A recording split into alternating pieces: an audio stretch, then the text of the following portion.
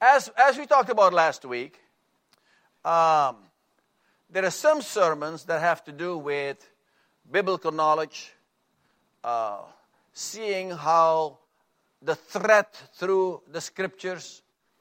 And then there's other scriptures that have to do with application, immediate application, where that if you hear the message, when you walk out of here, you can be a changed person. If you just would heed the word of the Lord. And so last week we talked about don't be anxious for nothing. Don't be anxious for anything. Or be anxious for nothing, whichever way you want to say it. You get the message. And then we talked to you about certain things, and then we gave you the recipe for not being anxious. And so today, we're going to talk about, the title is, Blessed are the Peacemakers. And it is my belief, by experience, limited as it is, that Christians have not really taken what is available to them in the walk of contentment and peace and relationships in the way that they should walk because they have failed to be peacemakers. Well, that's what we want to talk about today. A brother from the past called me this week and wanted to talk, and I spent a lot of time with him. He is much younger than I am, and he was a fairly young believer. And you know about teenagers? You have some? What is one characteristic of teenagers? So if I say that, what that? They know it all. Well, this brother was a teenager in the Lord. And so, anyways, I loved him, and we talked a lot, and so, and this week, he called, he says that his pastor is doing a series through the Beatitudes, and this very Sunday, he is preaching upon the pastor's request. He is preaching on Blessed are the Peacemakers. And he says, Kenny, you have always told me that one of your gifts is the gift of peacemaking. And I want to pick your brain for some ideas that I might apply to my sermon on Sunday morning.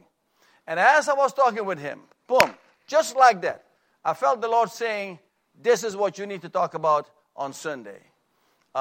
Because though you may have heard some of it already, it was clear that the Lord said to me, people need to hear it again and again and again, because peacemaking is not natural. Peacemaking is supernatural, and a supernatural desire and a supernatural power that God wants us to exercise so that our relationships can be wonderful and our relationships can be good. Best it is possible. Now, if I want to be a brother to Sister Cherie over here, but Cherie, she doesn't want anything with me, then I cannot force that relationship. If there's something between us, I cannot force peace, but I'm going to do my part in making peace in this relationship. And then if it works, okay, then now there's a good relationship. If it doesn't work, and she's not interested in having peace with her brother, then we don't have a good relationship. But we're going to talk about some of these things.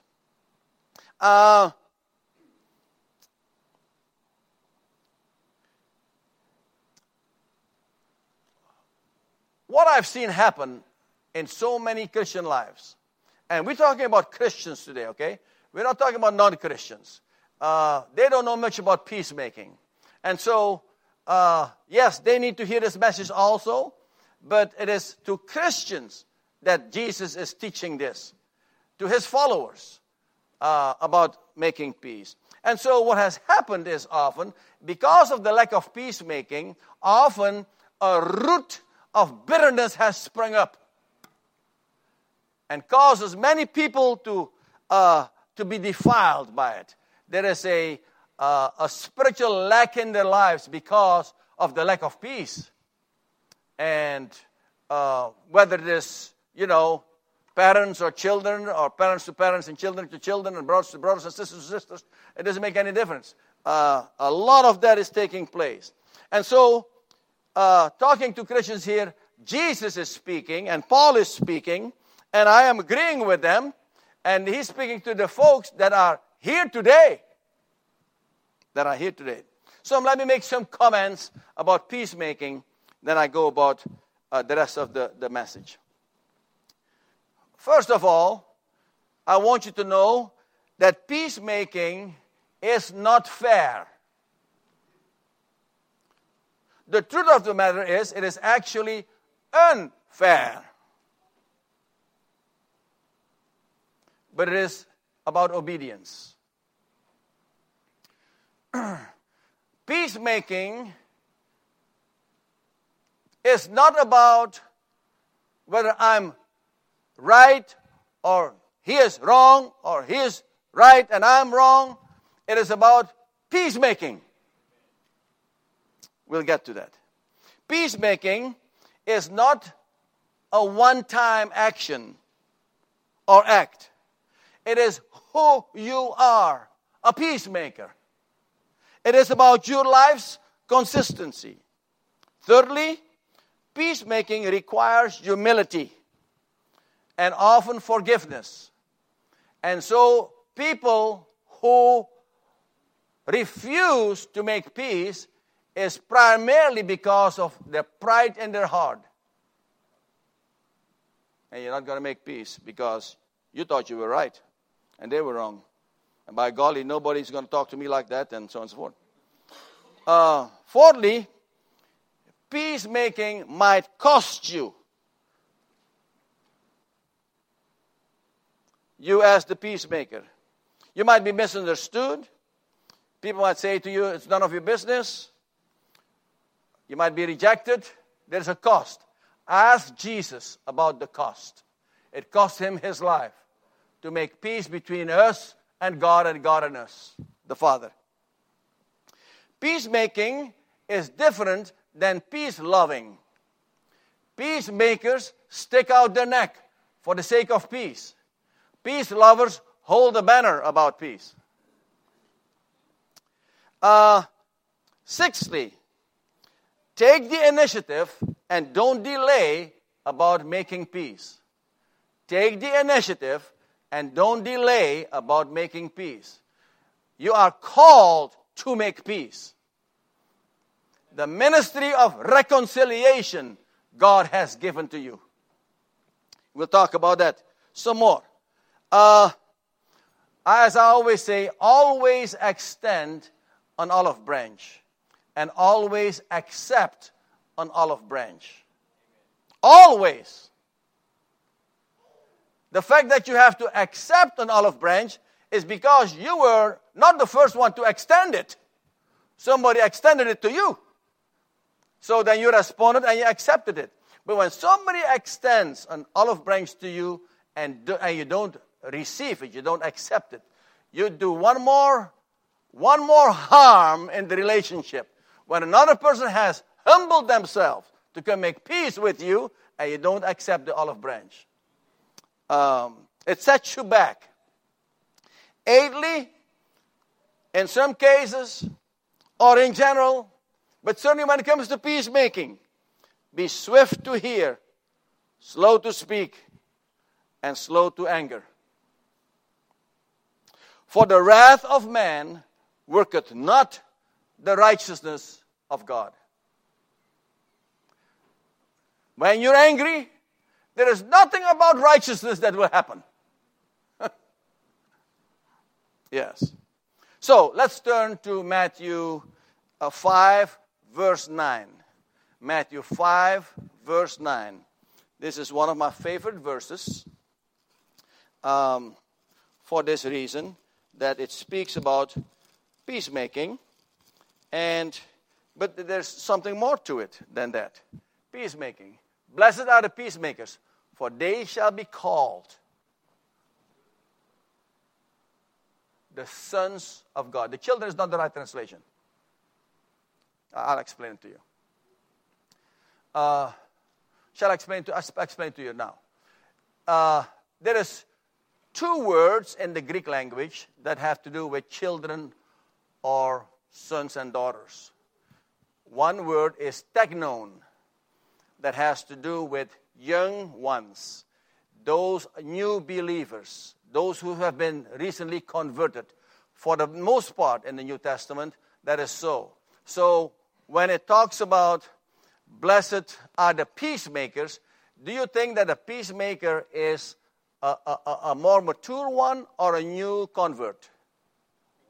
More mature, by a mile, easily. So then somewhere else it talks about all who receive him, God gives power to become the children of God. Sometimes people translate it the sons of God. And even all who believe on his name, who were born not of blood, not of the flesh, not of the will of man, but born of God. Does that have to do with conversion or with a mature Christian? Born of God. You're just born of God. It has to talk about a new birth. So you're a brand new convert. So there, if it is translated, he gave power to become the sons of God. This is true.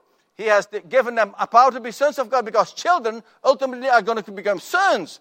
But that's not what it's saying over there. It has that to do with the new birth. So the word teknon is used over there and should be translated children. The word that is used over here is huios, H-U-I-S, H-U-I-O-S, huios, and that has to do with more mature ones. Those who are the sons of God are led by the Spirit of God. Okay? That is the word huios, because it takes a mature Christian who is consistently led by the Spirit of God. Are you with me? So here, a peacemaker, the word children, is not the best translation. It should be the sons of God. And that is a big deal, because this is, when you are a peacemaker, this is how people see you. When they see you in action, they recognize you visibly in a conspicuous way. They say, there goes a son of God. He reminds me of Jesus. Jesus is a peacemaker. So it stands to reason that his brothers and sisters are going to be peacemakers. So people will call you the sons/daughters of God. My dear brothers and sisters, I cannot think of a greater compliment in all of English than that somebody calls me, there goes a son of God. Amen. Praise the Lord. There goes a son of God.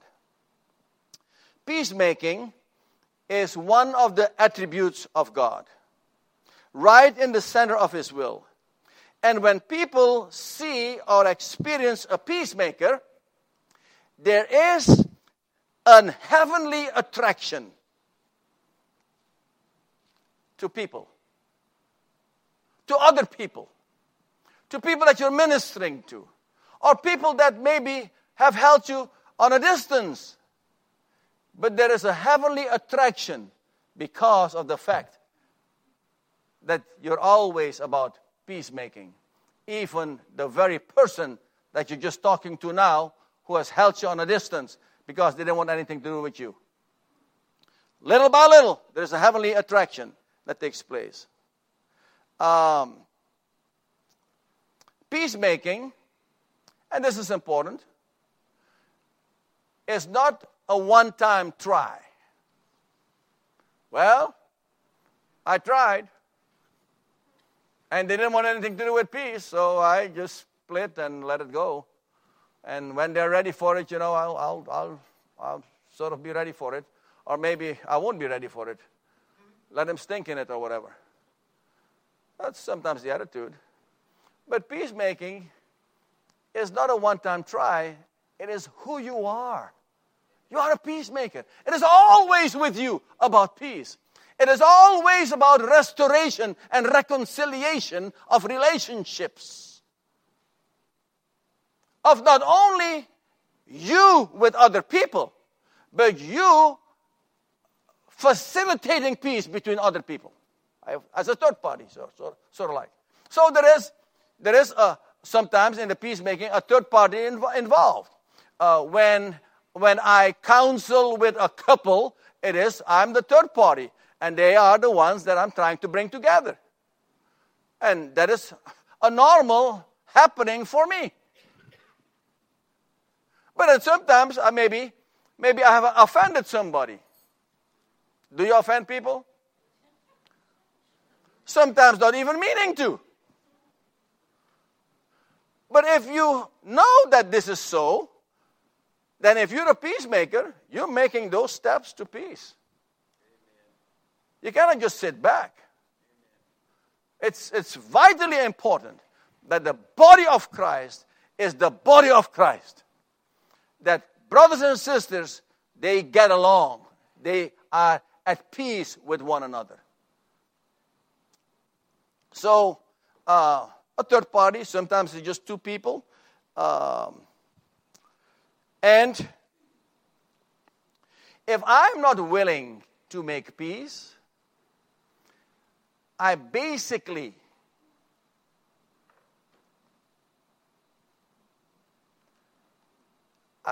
have very little message to share. Because if people cannot see Christ in me, if people cannot see one of the great attributes of Christ in me, what message do I have when I am hesitant or not willing to make peace? Especially when somebody is trying to get me to make peace. I say, no, I'm too hurt. Now they've said too many bad things, whatever it may be. So, peacemaking then is a lifestyle. It is part of who you are. And you will discover that opportunities will come your way to encourage other people, to restore marriage, to restore families, to bring brothers and sisters together.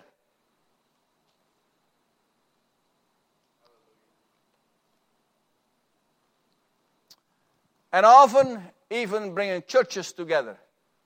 Often even bringing pastors together. And those who are willing to be reconciled and to reconcile because of obedience. Jesus himself says that you shall be called a son of God or a daughter of God. If you are not willing, no one can help you. I certainly can't. I am not sure that God can. I'm not sure theologically where that goes. If you are not willing, let us look at Romans 12:18. We look at a few verses to make some points. The point here is that you shall be called a son or daughter of God, which is a huge name, a huge designation, the greatest compliment that I could ever think of. Here in Romans 12:18, it says, if it is, the NIV says it like this, if it is possible, as far as it depends on you, live at peace with everyone. If it is possible, as far as it depends on you, live at peace with everyone. Now, this needs a little bit of clarification because let us say we have an issue over here. Lynn and I have an issue. And so there's two people involved. And the Bible speaks to me, if it is possible, as far as it depends on you, live at peace with everyone. The Bible is not questioning or putting in question that it would be possible with me. It is expected and presumed that it is possible with me. Because I'm a peacemaker. It is always possible with me. This is not in question. The question is it possible with him?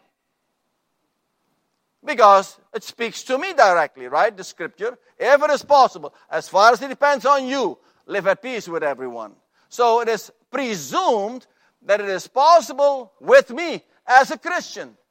That it is always possible, and I'm always looking to have peace and make peace and establish peace between people or me and somebody else. So it is possible with me. That is the question. And if it's possible with him, there will be peace. Because it is always possible with me. So I make the steps. If, as far as it depends on me, there will always be peace if it depends on me. Because it's always possible with me. Are you following me?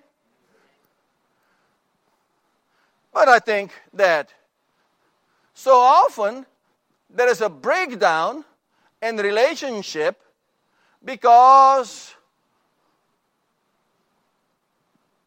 whatever. I got my feelings hurt. Let me play my little violin for you.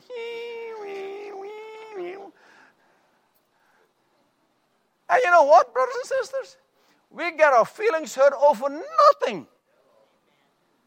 Nothing. Well, my wife, she put the toilet roll upside down. I like it to come from the top. And when she put it from the bottom. We should cut the house in two so she can live there and I can live here.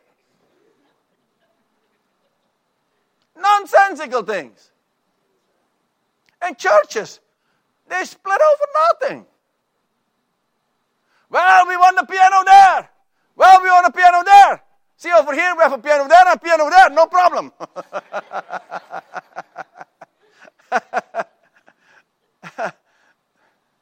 See what I'm saying? If it is possible, as far as it depends on you, it is presuming there that you would make steps toward peace. Because it's always possible with you. You make steps toward peace with other people. Or make steps toward peace between other people. I have another scripture for you. Let me see if I'm done with this one. Yes. Okay. We're looking at now at 2 Corinthians 5, 18 and 19. 2 Corinthians 5, 18 and 19. As I always say, always extend an olive branch. Always accept an olive branch. Okay? Before I go on with the next scripture, let me just ask a question. What would an olive branch look to you like? Let us say, can I ask somebody in specific, or will it be too personal? You don't have to get personal there, but I mean, what in general? A cup of tea. That would be my olive branch, for example.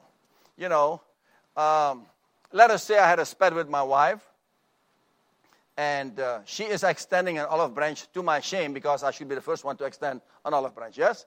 But she extends an olive branch. I always accept it. Always. No exceptions.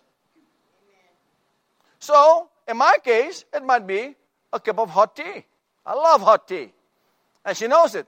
So she said, honey, would you like a cup of hot tea? No, keep your hot tea. I don't want your hot tea.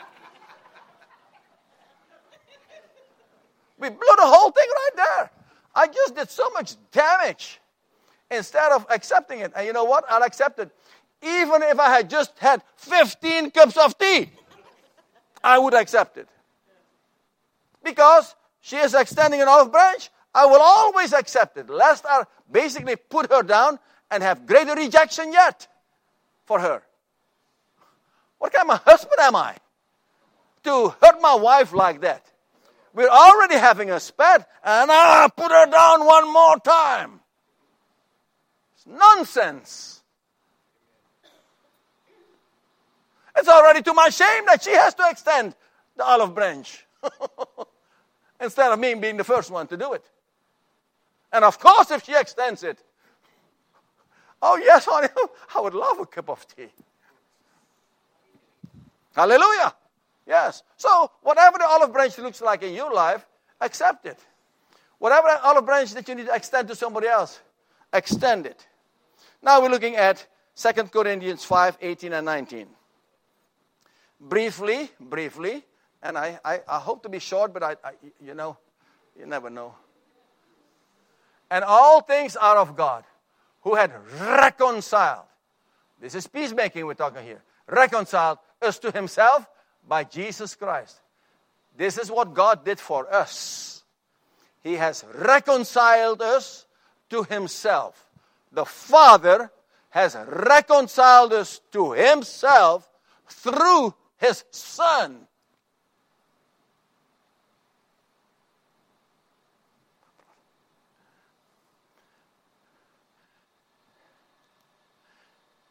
You say, well, it cost his Son a lot. Have you ever thought about what it cost the Father?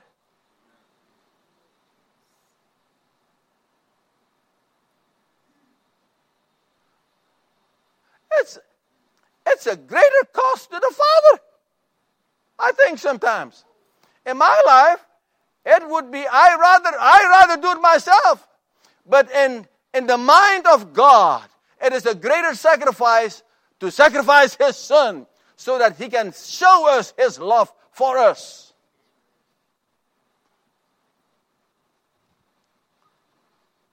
And his Son did never anything wrong. Never has done anything wrong. And he pays the price for us. And had given to us, check it out now, he has reconciled us to himself and has given unto us the ministry of reconciliation. He didn't say he has given to Joyce or to Paul or to Ron or to Mildred he has given all of us the ministry of reconciliation. We cannot ever excuse the idea of, well, the ministry of reconciliation, that is not my gift. He's given it to all of us. And yes, it is true that in the ministry of reconciliation, like in every other ministry, there is growing and there is maturity that needs to happen. Yes? You might be young in the ministry of reconciliation. If you're a fairly new believer, you're going to be young in the ministry of reconciliation. But hopefully you grow in it, and you grow in wisdom, and so on and so forth. He has given us the ministry of reconciliation. So this is what we do. This is who we are. He has given to us the ministry of reconciliation. How about 19? To wit, that God was in Christ reconciling the world unto himself, not imputing the trespasses unto them, and hath committed unto us the word of reconciliation. So if you find yourself desperate for a word as you are trying to reconcile a situation or reconcile yourself to somebody else or somebody else to somebody else, then he has given you also the word for it. You are not left on your own. He's given to us the word of reconciliation. And there is many words in the scriptures that you would use to bring reconciliation. He has given it and left us not without. Always extend an olive branch and always accept an olive branch. Now we're looking at 2 Corinthians 5:21.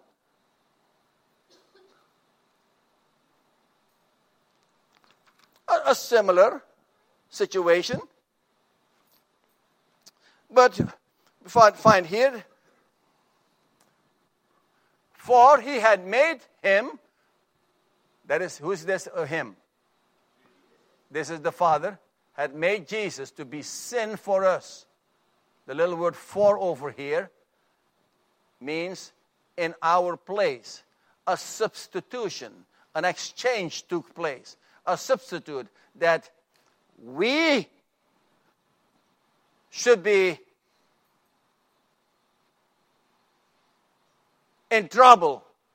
He took the trouble on himself so that we could be out of trouble, that we could be free, that we might be made the righteousness of God. God made him, the Father made him to be sin so that the sinners could become saints. The Son of God became the Son of Man so that the sons of man might become the sons of God. My brothers and sisters. Now,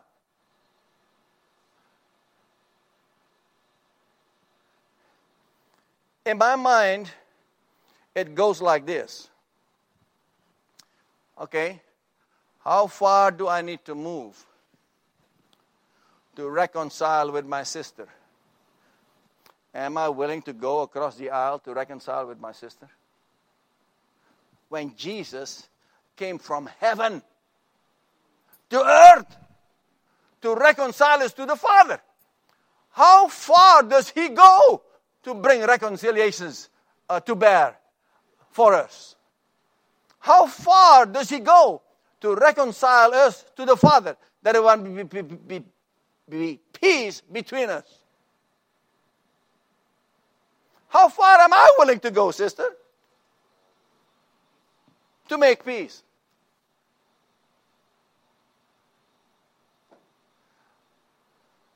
Oh, we won't even go across the room. Sorry, sister. We won't even go across the room to make peace. Across the street. Across town.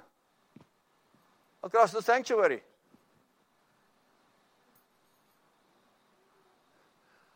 For us to have somebody reconciled to us, we want them to pay the price. When Jesus paid the price for us. Hey, you know what? Unless you don't crawl on your knees over there and down the street and you have bloody knees, I'm not interested in reconciling.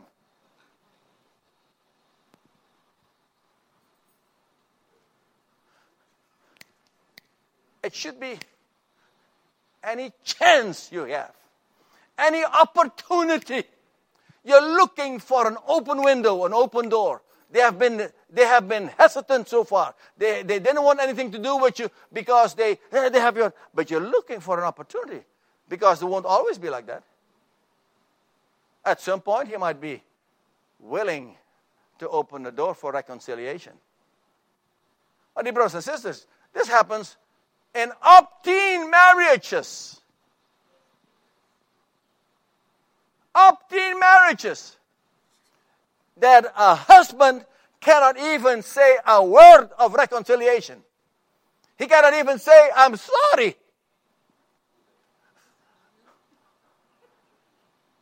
Watch out there, Herman. But praise God. Praise God. Herman and I, we've had our conversations also. Yes, he's part of our flock.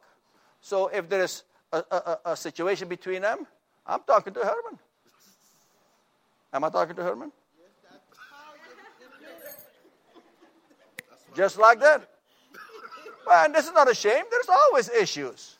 But he is willing. Herman, I can't do anything about it tonight.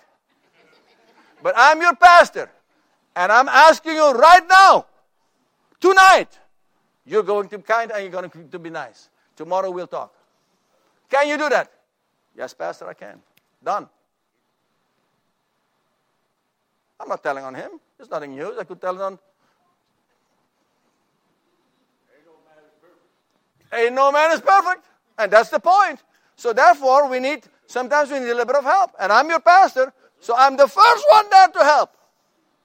I'm not saying, well, Herman, you sleep in the bed you made, brother, I tell you. Everybody needs to learn a lesson sometimes. You're on your own, my friend. Oh, no. I want there to be peace.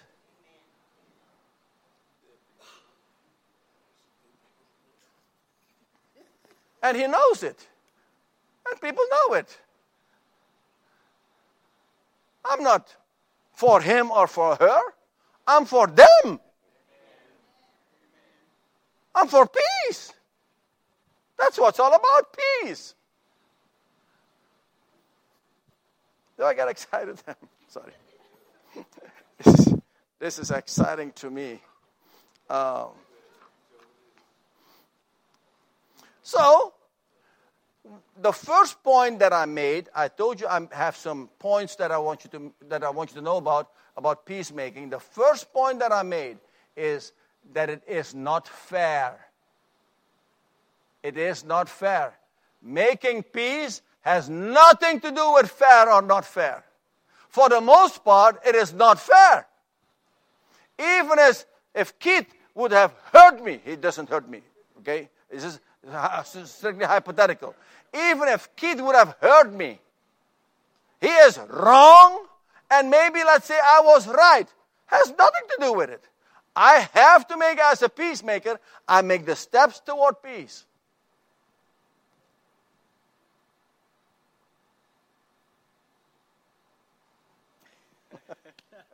I won't tell on you. Don't worry about it. I'm not telling on anybody. These are people that I love. And that God has put me in charge of.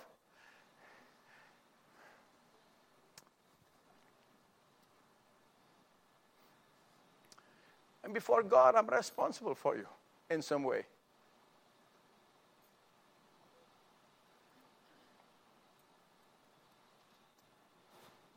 So I can't just sit back. Things need to be right. Things need to be right.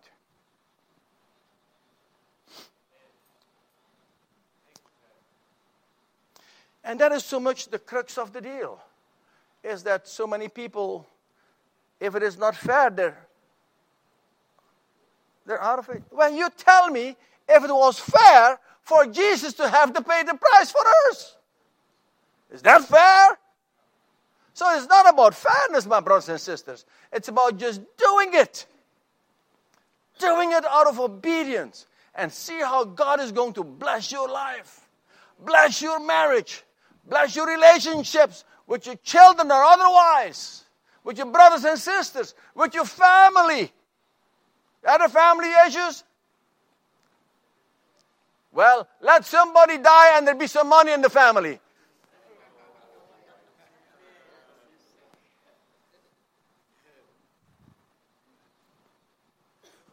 You know, all I wanted, if my brothers and sisters would let me, is to have, I already had my mother's ring. Her hands were swollen.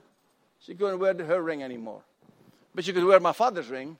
She wore my father's ring and gave me her ring. I had it on my chain here. And all I wanted, hey, if you guys would allow me, I would love to, when my mother died, I'd love to have the other ring, my father's ring. So I have them both here on my neck with a cross in between. That's all I wanted. And if it was not possible, no problemo. Maybe my brother should have it. That's not a problem. But if they saw fit that I could have that, and not necessarily anything else, though there was a little bit of money, less than $1,000, then that's fine. But let's not fight over stuff that is worthless, ultimately. So that is the difficulty, is people, if they don't think it's fair, they're out of it. My brothers and sisters, when it is not fair, that is when it counts to be a peacemaker. If you're truly a peacemaker, that is when it counts. That's when it counts. So, I want to encourage you to always extend an olive branch and always accept an olive branch.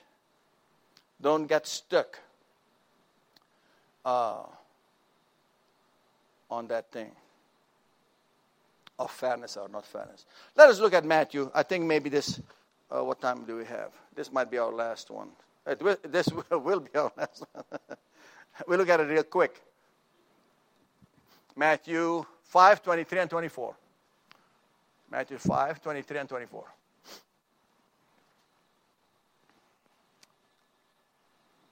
Check this out. Therefore, if thou bring thy gift to the altar, you are bringing a gift. You are doing some religious activity. You're acting like a holy person. And there, at the altar, you remember that your brother had something against you. Yes? You see the scenario? I'm coming to the altar, and I'm bringing my... Oh, I remember someone had something against me. He says, 24, says this. Leave there thy gift before the altar, and go thy way. First, be reconciled to thy brother, and then come and offer thy gift. There is a firstness about reconciliation. There is a priority about reconciliation. A firstness. First, go settle the matter with your brother. First, let this thing be right. Because otherwise, this thing is not even right. I'm saved, but I'm not right. He wants that I make it right with him. Then I can come to him. So, the point of these two verses is, when you know that somebody has something against you, there is a spat. Sister Kara has something against me. She would never. This is just 100% hypothetical, because I've known, how many years have we known each other? 30 years? Plus, at least 30 years. And never has there been a spat or anything like that. But if there was, then what that scripture says, first, in priority, go settle the matter. And then come to your religious duty. First, there is a priority here, brothers and sisters, to reconcile with your brother or sister. You know, the scriptures are always talking about brother and he and stuff like that, but it includes the sisters. Yes, we are agreeing with that. So first, go do that. And there must be a priority in my mind to first, you know, when I used to teach Sunday school at another church, husband and wife would walk in. It was a couples class. They would walk in Sunday school. And I look in the eyes of the wife. And I'm thinking, oh, she's had a bad week. I look in the wife, the other eye, the eyes of another wife. Ah, she had a good week. You know, part of the reason why churches are not as jubilant as they ought to be is because right there in the pews, there is tension between husband and wife. There's not the cozy, move over just a little bit, sister. There's not the cozy, leaning like this, and so on and so forth. There is more like,